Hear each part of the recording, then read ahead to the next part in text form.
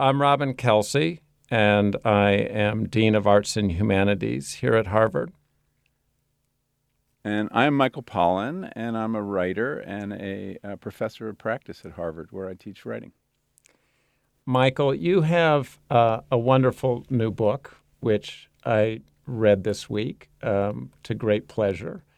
And it is a very interesting combination of a kind of journalistic history, but also a personal story. And I wondered if you could say a little bit about how the book came to be what it is.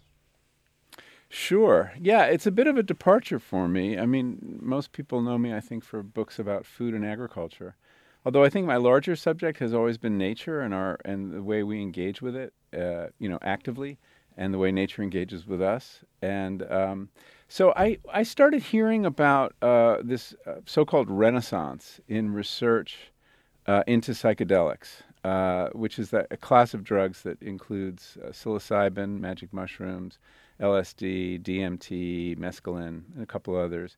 And that researchers at very reputable institutions like NYU and Hopkins and UCLA had been testing them on people to see if they could help alleviate various forms of mental distress or illness. And I heard specifically and first about a study giving psilocybin, the active ingredient in the mushrooms, to cancer patients who were struggling with anxiety and depression and fear about their mortality or about recurrence. And this struck me as the strangest idea. I couldn't imagine wanting to have a ego-dissolving experience when I was facing such a profound cliff. But I decided it'd be interesting to write about. So I did a long article for the New Yorker called The Trip Treatment, where I interviewed a large number of people who'd had these experiences, cancer patients. And I was so blown away by their stories and how a single experience on and these are guided psilocybin experiences. I mean, if you have a picture in your head of, taking a bunch of mushrooms and going to a concert or going to the beach, this is a very different thing. This is people in a therapeutic setting, laying down on a couch, putting on eye shades and earphones and listening to this carefully curated playlist, all of which is designed to encourage a very internal journey. That after one such experience, many of them had lost their fear of death entirely, had glimpses of an afterlife, and had, really kind of bizarre but interesting mystical experiences, and had kind of redefined their sense of self, I think, to make it much broader and to take in their community, nature, the universe, that I think made it easier to die. Bertrand Russell talked about that. He was once asked about how might we die better than we do? And he really said it's really a question of how you define yourself. How narrow or broad is that definition? And I think the psychedelics seem to change that definition and broaden one's sense of self. So after having written that article, there are two kinds of articles you write as a journalist. One kind, you exhaust the topic and you're so sick of it when you finish and you're happy to move on to the next topic. And the other is, wow, I've just scratched the surface. This is a really rich topic. There's a lot to be learned here, not just about dying, but about the mind and the brain and these mushrooms. What's in it for the mushrooms? That's always an interest of mine, as you know. So that kind of, I decided, well, it's a good time to write something new and change topics. And that I see as the great privilege of journalism, as opposed to being in academia, that, we get paid as adults to master entire new subjects. And here was my chance. That's fantastic. So I have to ask you the generational question. I mean, you said that this is a renaissance. And most of us, when we think of psychedelics, we think back to the 60s, we think back to Timothy Leary. Mm-hmm. And I'm struck by the fact that you entered this inquiry with these studies being done with many people who were in the later stages of life. And I wondered about this being a story of the baby boom generation, right? Mm-hmm. Who did these psychedelics when they were young, and now some of them are coming back to it. Are coming back to it. Yeah, there's some truth to that, although many of the people in the trials had never used psychedelics. They were hallucinogen naive, as the researchers call them. So even though they were boomers, they had, for one reason or another, the experience wasn't quite as widespread as smoking marijuana or Right. something like that. And in my own case, even though I'm a baby boomer, I came a little late to the party, the 60s party. I mean, I was 12 in 1967. That was the Summer of Love, and 14 for Woodstock. So I was kind of a bystander to a lot of that. And by the time the idea of using psychedelics swam into my conscious awareness, there was so much negative information about it. There were stories about how it would scramble your chromosomes or make you jump out of a building or stare at the sun until you go blind. I mean, there was a full-scale moral panic Right. about LSD in particular before I even considered it. So I was frankly too afraid to go near them, and did not have the obligatory boomers college experience on LSD. It just never happened. I was in the same boat. I'm a little younger than you, so Yes, you are. But I was 6 years old in the Summer of Love. So for me as well, there was a sense of belatedness. I don't know if you experienced that, Yes, but I definitely had that. Yeah. I was very curious about them, and I would read everything I could about them, but I didn't feel sturdy enough as an adolescent to go near something that I sense could be so destabilizing. But in terms of people older rediscovering an interest in these drugs or participating in these trials, there's a line in the book that I really believe that in some ways psychedelics are wasted on the young, and that these drugs may have more value, and I'm speaking therapeutically here, to people at an age when they're kind of set in their ways and maybe even a little stuck, and that as we get older we develop all these sort of mental algorithms and shorthands for any experience that crops up, and that's very adaptive and helps you get a lot done, but it also kind of blinds you to novelty and wonder and new experience. And I think we all fall into patterns of thought and behavior we wish we could break. You don't have to be a full-scale addict or depressive or, a disabling, a heavily anxious person to have some of those tendencies. And the addiction may only be to Twitter, but nevertheless, it can be very destructive. So there's that, I think, that at that age, when you're not just formed, but perhaps too formed, that's something that kind of shakes the snow globe, as one of the scientists put it to me. It suddenly becomes appealing. that's a remarkable part of the book where you talk about the effects of psychedelics on the brain and what researchers today are learning that leads you, as I understand it, to these conclusions about the fact that psychedelics may be particularly useful for people who've become too set in their mental habits, that we take certain shortcuts in the mind that end up building up these grooves, as it were, and that one thing psychedelics can do is to get us out of those grooves and sort of open up our minds to experience again. Could you say a bit more about that research and how you came to those conclusions? That research is fascinating.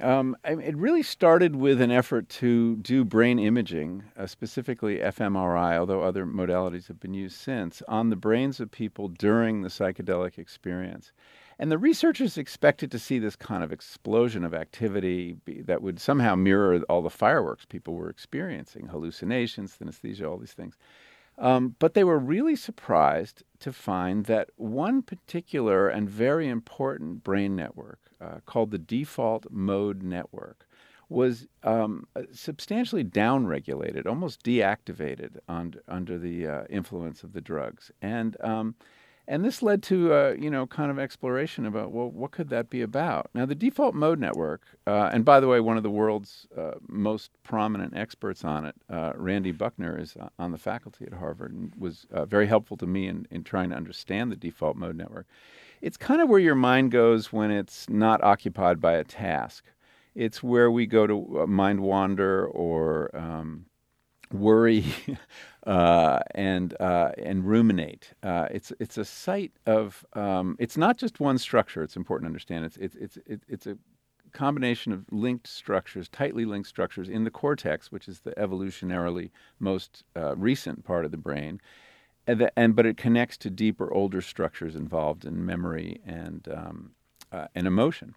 And it seems to be a communications hub in the brain. Many circuits pass through the default mode network and get kind of sorted out there and integrated. And it seems to be involved in a range of what are called metacognitive functions, such as self-reflection, time travel, thinking about the future or the past, a theory of mind, the ability to impute mental states to other people or other beings. It's kind of like the seat of the self to the extent there is one. It's also involved in something called autobiographical memory, which is it's where we integrate new information coming in with our abiding story of who we are. Which of course involves reference to the past, our history, and the future, our objectives. And so we kind of knit that illusion that we are a stable self over time. I mean, if the Buddhists are right, it's an illusion. If a lot of people are right, it's an illusion. And that happens in this network. And so when you downregulate it or limit activity in it, as the drugs seem to do, phenomenologically, you have this collapse of the sense of identity, of self. And that's can be either a traumatic or ecstatic experience, depending on your preparation and your ability to surrender to it. But what happens when the default mode network goes offline? Other mapping technologies of the brain show that other brain networks start communicating with one another, and the traffic in the brain. And there's a couple images in the book that show this that are quite dramatic. The traffic in the brain gets, instead of being on these big super highways linking important networks through the default mode network, suddenly you have all these little roads springing up that are linking, let's say your sense of smell to your vision or your sense of hearing, and suddenly you're hearing flavors or tasting sounds, and it may explain things like hallucination, where your emotion centers might be talking to your visual cortex, so you're seeing what you fear or what you desire. So that rewiring of the brain is as some of the scientists describe it, a kind of reboot. It's sort of like rebooting your computer, and whatever kind of bad pathways and glitches have been building up over time get temporarily erased, and new connections have a chance to form. We don't know how enduring those connections are, but any connection is really a learned thing. So the more you exercise it, the more you think back and remember an experience or an insight you had on psychedelics, the more you strengthen that particular pathway, and that can have, again, when you're properly guided, can have a therapeutic value. So learning about the default mode network was, for me, one of the biggest takeaways. That I know that thing, I get it, and I know how good it feels when it's deactivated to some extent, because it really does consume us with either anticipatory thoughts or regrets, and gets in the way of, Dan Gilbert or somebody, I think it was Dan Gilbert, wrote an interesting paper saying a wandering mind is an unhappy mind. When the default mode network is doing its thing, we're not always happy. Rumination is not a happy thing, even though some creativity comes out of it also. So that appears to be the strongest theory for what explains what people experience on psychedelics. And it's interesting to note that there are other ways to turn off or limit your default mode network. One of them, of course, is meditation.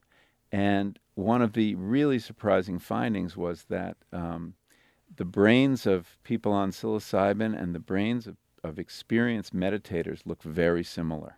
That's fascinating. Meditators, isn't that? Yeah. So meditators have learned how to essentially tune down their default mode network without taking a drug. And that may be a lot of the value of that experience. So So that would suggest that that the mind on psychedelics is coming back to, in a sense, a kind of earlier state, like a beginner's mind. Is there some parallel to be drawn between the way that the minds of young children seem so open to different possibilities in the world and the minds Yeah. of people on psychedelics?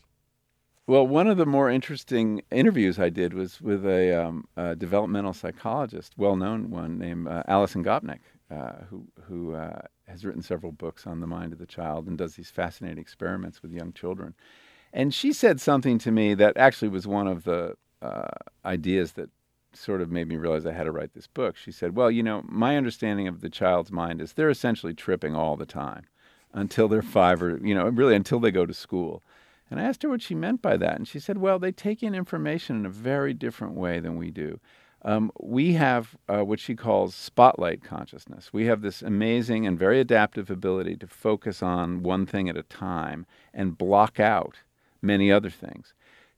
Young children have what she calls lantern consciousness. So their light is going all around them. They're taking in things from the peripheries, and and the other big difference is that most of our perception is actually prediction, right? We don't actually take in that much information. Our brains are cleverly wired to take in the minimum amount of information, like a rectangle that's about 6'6" high with a little thing to the right is a door. You don't really have to even take in the door. Just get a little information and your mind will say it has a prior door. Right. And that saves us a lot of energy and time.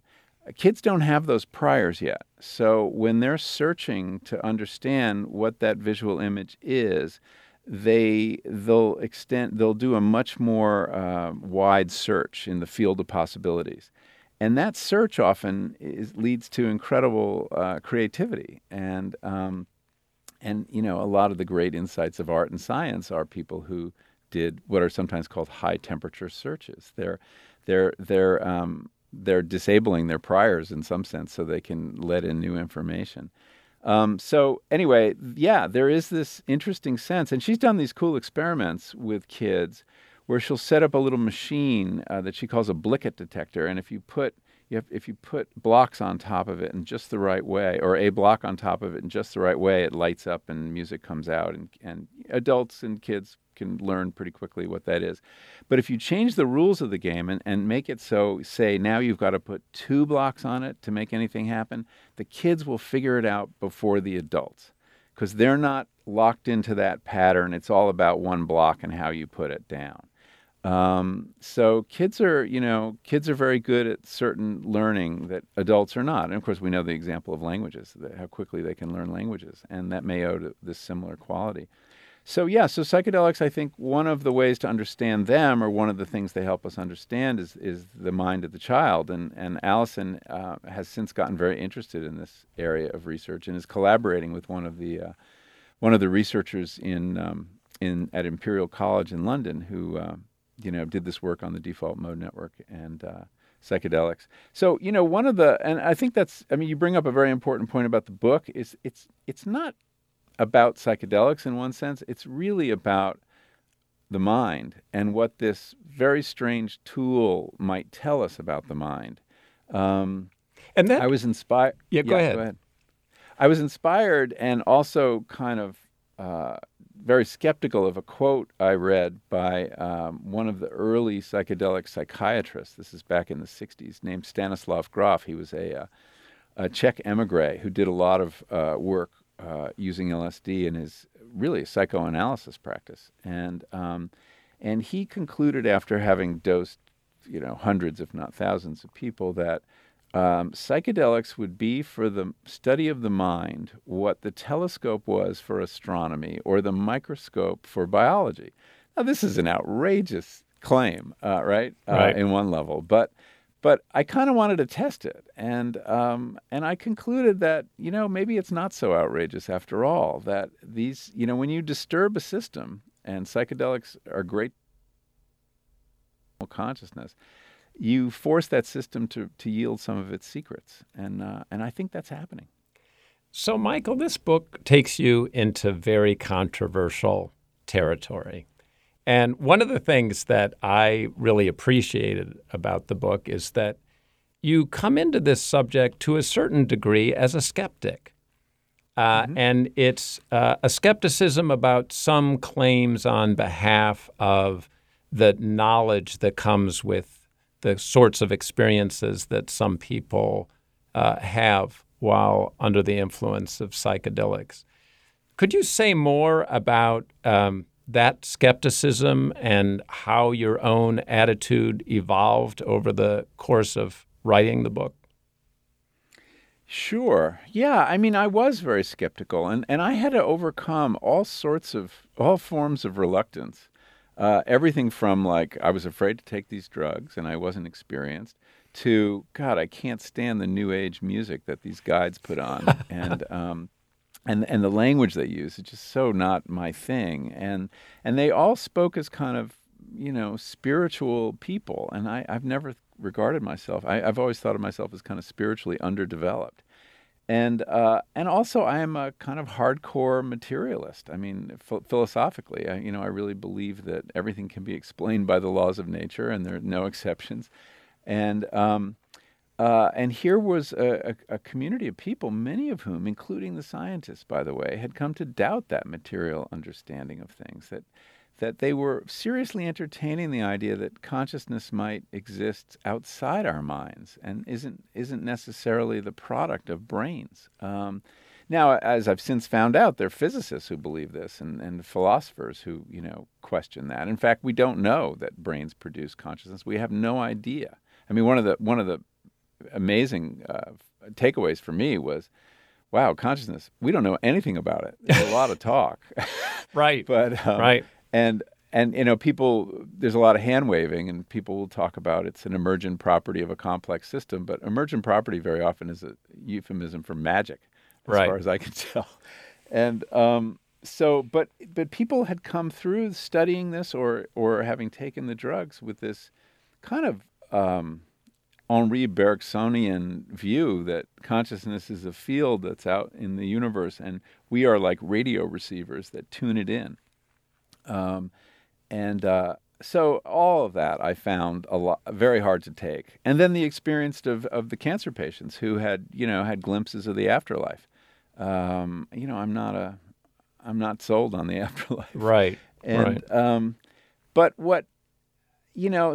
I didn't entirely drink the Kool-Aid. However, I did find my view of things rocked. And that the possibility there may be other explanations of consciousness no longer seem like something you should reject out of hand, that we should, dwell in that mystery and be open to more possibilities. And that the kind of, that everyday normal consciousness is not the whole story. I mean, of course, William James said this, 110 years ago, 120 years ago, that, right next to your everyday normal consciousness, which you think is it and is an accurate transcription of the world, are other forms of consciousness bringing you a very different story. And I read an interesting interview with the theoretical physicist Carlo Rovelli the other day in The Guardian, and he wrote 7 Brief Lessons on Physics, and he has a new book out, I think, on time. And he said it was an LSD trip when he was 15 that turned him on to theoretical physics, which he had found completely implausible. The idea that time might not have there might not be a past, present, and future. It may be a continuum, or that space is curved, or that particles don't exist until they're observed. I mean, these are crazy ideas, right, in terms of normal consciousness. Absolutely. But the experience opened him up to the possibility that the world as it presents itself to our senses may not be the only one. And he then dedicated himself to the study of theoretical physics. I think it's really curious that one mind might interpret that experience in terms of science, and another mind could interpret that experience in terms of religion or mysticism. It's the same phenomenon with a different vocabulary, I think. Well, that brings up something that seems crucial in your book, which is the relationship between experience and language. And that in some sense, I felt in the course of your book, there's a kind of mutual defenselessness between the two.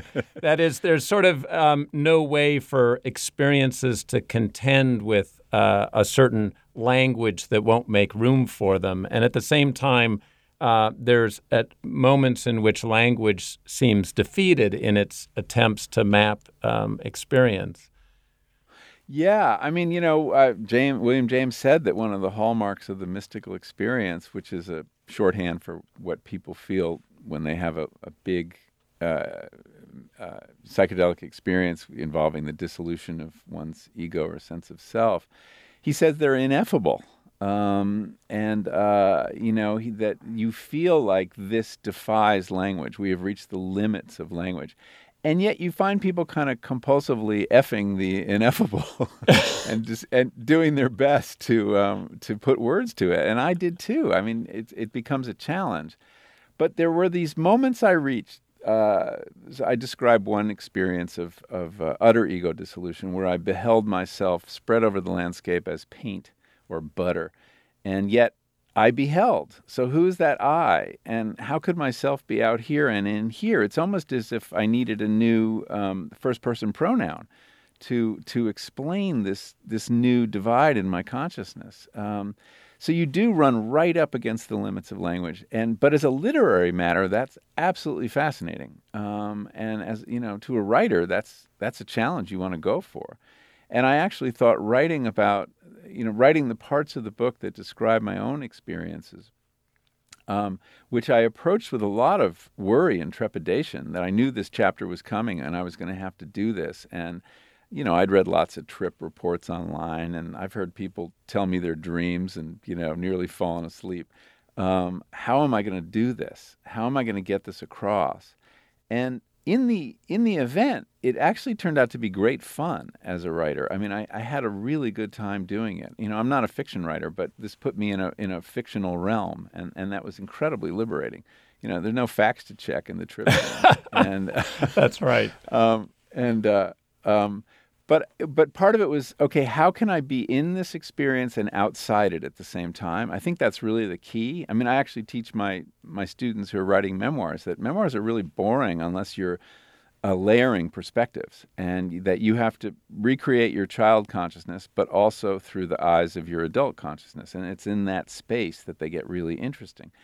And the same is true with, I think, describing a trip. You have to be both in it enough to evoke the wonder of it and strangeness and terror.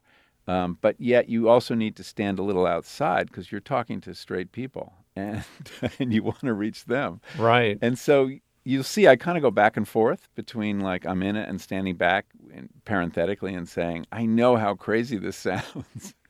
But it was, it's as a literary matter, it's a fascinating frontier to work.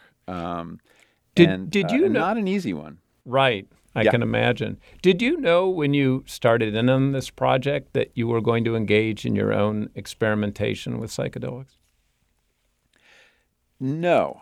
When I did the New Yorker piece, which is a pretty straight piece of science writing, I had no experiences and wasn't really, planning to.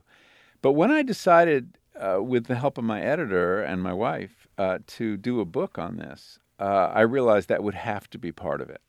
And the reason for that is that that's the way I work. I mean, when I wrote about the cattle industry, I bought a steer. Right. When I wrote about architecture, I built a house. And when I wrote about baking, I apprenticed myself to a great baker. So I learned a lot about writing from a Harvard alum, by the way, named George Plimpton. Right. And he, in the 60s and 70s, kind of reinvented first sports writing by getting on the field. He was a little tired of the easy cynicism of the sports writer in the press box, chomping his cigar and who's seen everything. And he thought, they're not evoking what this is really like, what it's like to be on the field. And he persuaded the Detroit Lions for a book called Paper Lion to let him participate in a scrimmage and train as a quarterback. And he did it, and he played in a game. And now he'd get killed. But in those days, the guys weren't quite as big. And but it gave him this incredible literary resource, which was the wonder you can only evoke the first time you've done something. I mean, because the players don't even understand how amazing what they do is. And the spectators obviously don't. And it's that doing something for the first time is just a wonderful literary resource. And so I wanted to have that here. And I think my readers expect me to practice, what we call in journalism, immersion journalism. Right. So there was a sense of obligation, there was a sense of curiosity, but there was also a sense of personal quest that, at some point, having heard what all these people were saying and telling me about their experiences, I wanted to learn what I could about myself, about my mind, not just the mind. One of the things that comes home in the book is the importance of setting and expectations for these experiences. And you sought out particular guides for your experience. And that's part of the therapeutic side of this, or the spiritual side of it, is not just about the drug itself, but it's about the context in which the drug is ingested. It's a really important point. And actually, that was I think the one important contribution there may be others, but of Timothy Leary. He really kind of theorized what he called set and setting. Set being your mindset, your internal environment, and setting being your physical environment, your outward environment. And that the drugs they're very strange, and they don't really have too many properties of themselves. That what they are is Groff actually called them, unspecific mental amplifiers. And they do something to your mind without question. But what they do is very much a construct of your expectations, which is very important, your inner life, your subconscious or unconscious, and the environment in which this happens. And so every trip is very different, and they don't have a kind of they're not foreordained by the chemical in any way. And so the therapeutic experience, the way that the researchers talk about it is like, we're not prescribing a drug here. We're occasioning an experience.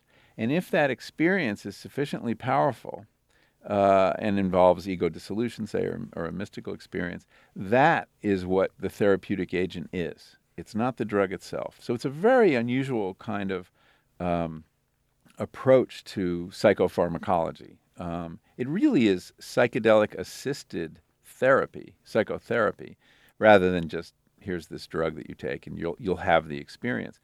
And what's curious is that Leary, who made so many mistakes and did things that led to the collapse of the research project, I think, or contributed to that, the moral panic that led to that 30-year hiatus in research. He understood set and setting, yet he disregarded it in some sense. He basically gave up on the idea of a guide, that there be someone, who would help you through the experience and be with you, and was sort of an elder who knew the territory and could guide you.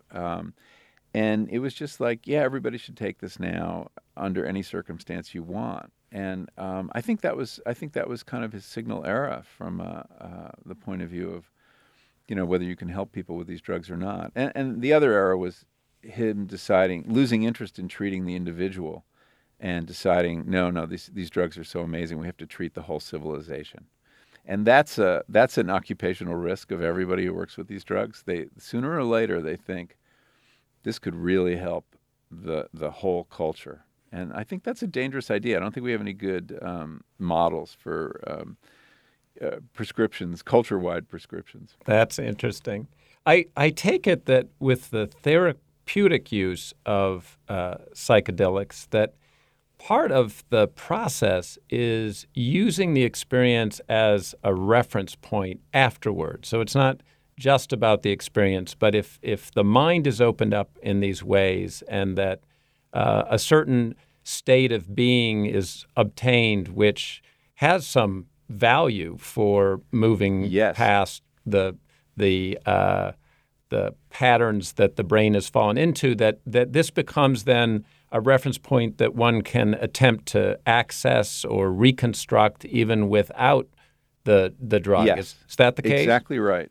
Yeah. When people have an insight on the experience or have a powerful image, one of the things that's really notable is how sticky it is. It's not like dreams where you feel that undertow, sort of pulling the imagery or the meaning of your dreams away from you very quickly after you wake up, unless you write them down or tell somebody.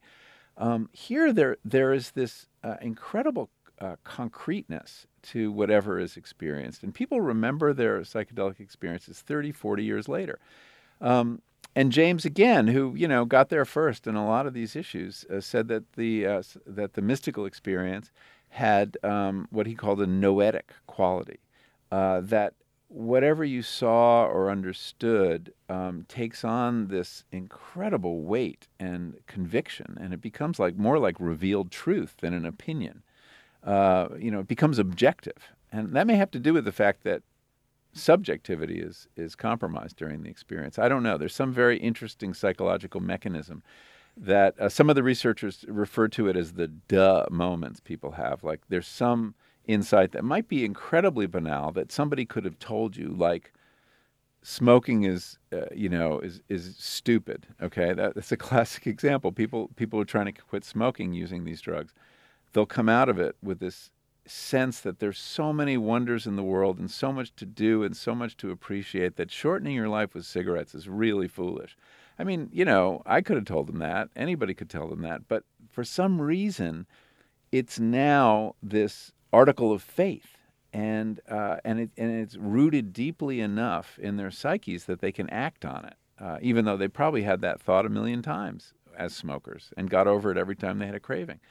So that's a very interesting, peculiar thing that people do. There was a woman who was deathly afraid of a recurrence of her ovarian cancer. It was just debilitating her. She was in her 60s. She's a figure skating instructor in Manhattan, and she did this experience at NYU. And she went into her body imaginatively and saw this black mass under her rib cage. So it was under her rib cage. So she knew it wasn't her cancer. But she realized it was her fear. And she screamed at it. She said, "Get the fuck out of my body." And it vanished in her experience. And it taught her this very interesting lesson, which was that, as she put it to me, I can't control the cancer, but I can control my fear of the cancer. And that idea, which in a way is kind of obvious, but also profound, stuck with her. And I wrote about her in the New Yorker piece, and I said that, after her journey, her fear was substantially diminished, and they called her, which was kind of a Weasley journalistic way of just kind of pleasing the fact checkers. But the fact checkers then called her and said, "Is this accurate?" And she said, "No, it's completely wrong. My fear was extinguished."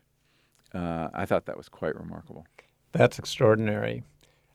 Which raises another issue which fascinates me, which is that when many of us come to the issue of psychedelics, we come to it through a filter of all the controversy over the use of drugs, the war on drugs, the skepticism about anything that seems to be beyond ordinary experience. It's very morally laden territory. And one of the things that really strikes me about your approach and the approach of current research through the therapeutic is that it brings home something that you quote William James as saying in your book, which is that you should judge mysticism by its fruits.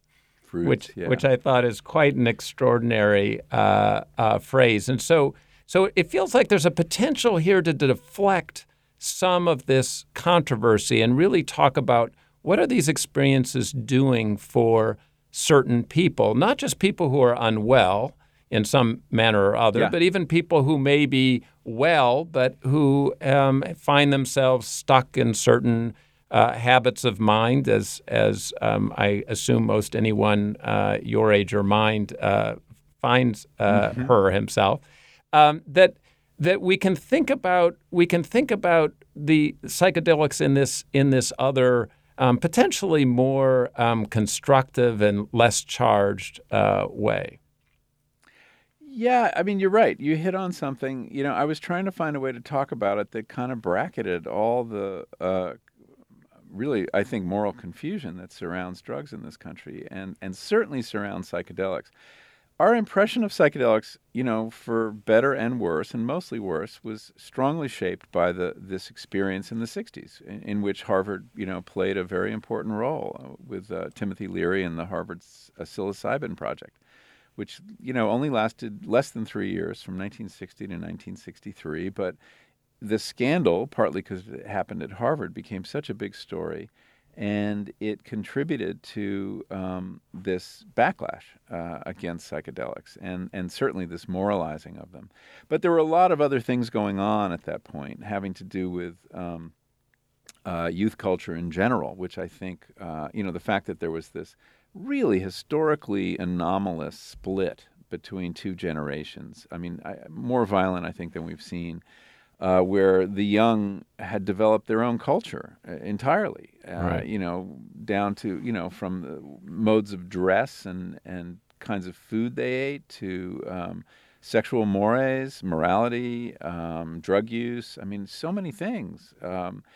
And LSD and psilocybin contributed to that, I think, because they basically, and the way I interpret it in the book is they basically gave the young a rite of passage the elders had never had. And that'll never happen again, right? That's about this one moment in time. But in general, rites of passage are organized by the elders to bring adolescents into the adult community, Right. whether it's a bar mitzvah or a vision quest. And they set the rules of the game, and they know where you're going to end up before you get there. And here you had the young having this powerful rite of passage and ending up in a country of the mind the adults found completely strange and scary. And that led a lot to the backlash and the incredible opprobrium that surrounded psychedelics. So I try to just kind of like put that aside. Let's look at them on their own terms. I mean, what drug, the fact that some drugs are legal and some are illegal, those distinctions fall apart really quickly. I mean, why is marijuana worse than alcohol in the eyes of the law? Is it toxicity? Is it addictive potential? I mean, the rationality just crumbles as soon as you push on it just a little bit. We're all taking psychoactive drugs in this culture, whether it's, caffeine or tobacco. For some reason, we are a species that likes to alter consciousness, and it must serve us in some ways. And I speculate on some of the ways it may serve us. But we tie it up with the fact that every culture has, acceptable drugs and taboo drugs, and those taboos serve lots of social functions, including scapegoating of certain populations that use those drugs. Think back to, when the penalties for crack cocaine were substantially different than the penalties for cocaine. That was a function of what class and race were using which drug. So I don't have a lot of patience for that conversation. I've written about it before, and so I think it's sort of time to kind of pretend it isn't there and see if we can't have another kind of conversation and hope that having that other conversation, dealing with it as if these drugs were legal, will move things along. I don't necessarily support legalization of psychedelics straight up. I think that it's one of the things we've learned from the study of our own culture and other cultures who've used them for thousands of years, is that they're very powerful and need to be their use needs to be very carefully regulated. There needs to be a kind of cultural container, whether it's a ritual or religious ceremony or a medical setting, but that the merely loosing these chemicals upon the culture can have some deleterious effects. So, I think one of our cultural projects is figuring out what that container is right now. I mean, we don't live in a traditional culture of shamanism, so we've got to come up with our own way to do it. So one of the things that strikes me about this project is that in this very materialist intellectual culture in which we find ourselves, any experience of a consciousness that is unusual or altered in some way can become a kind of embarrassment, a guilty secret, something that people don't talk too much about. Have you opened up some conversations in the course of writing this book with people about their own experiences? Oh, yeah. I mean, I'm just starting this, book tour, but I've done maybe 10 interviews so far. And without exception, maybe there's one exception, but basically without exception, there is not a journalist who's interviewed me who hasn't at some point said, "Can I turn off the tape recorder and tell you a story?" And that story is very often of a very powerful psychedelic experience they had. And it could have been 20, 30, 40 years ago. But it's vivid to them, and they've been keeping it in this little box labeled weird drug experience that they don't feel comfortable talking about, either because there were kids around or there's a stigma attached, to, as you say, to talking about spiritual matters, or, their professional standing made it dangerous for them to mention it. They wanted to run for president maybe someday. But I seem to have sort of licensed that conversation for some people, which I think is very interesting because I'm talking pretty openly about my own experiences. And some of their stories are amazing. That's great. That's a great place to end, Michael. Thank you so much. It's an amazing book. I think it's going to be a very important book. And on top of all that, it is a great read. So thanks so much. Thank you so much, Robin. Oh, it was a pleasure talking to you about it. Likewise. Take care.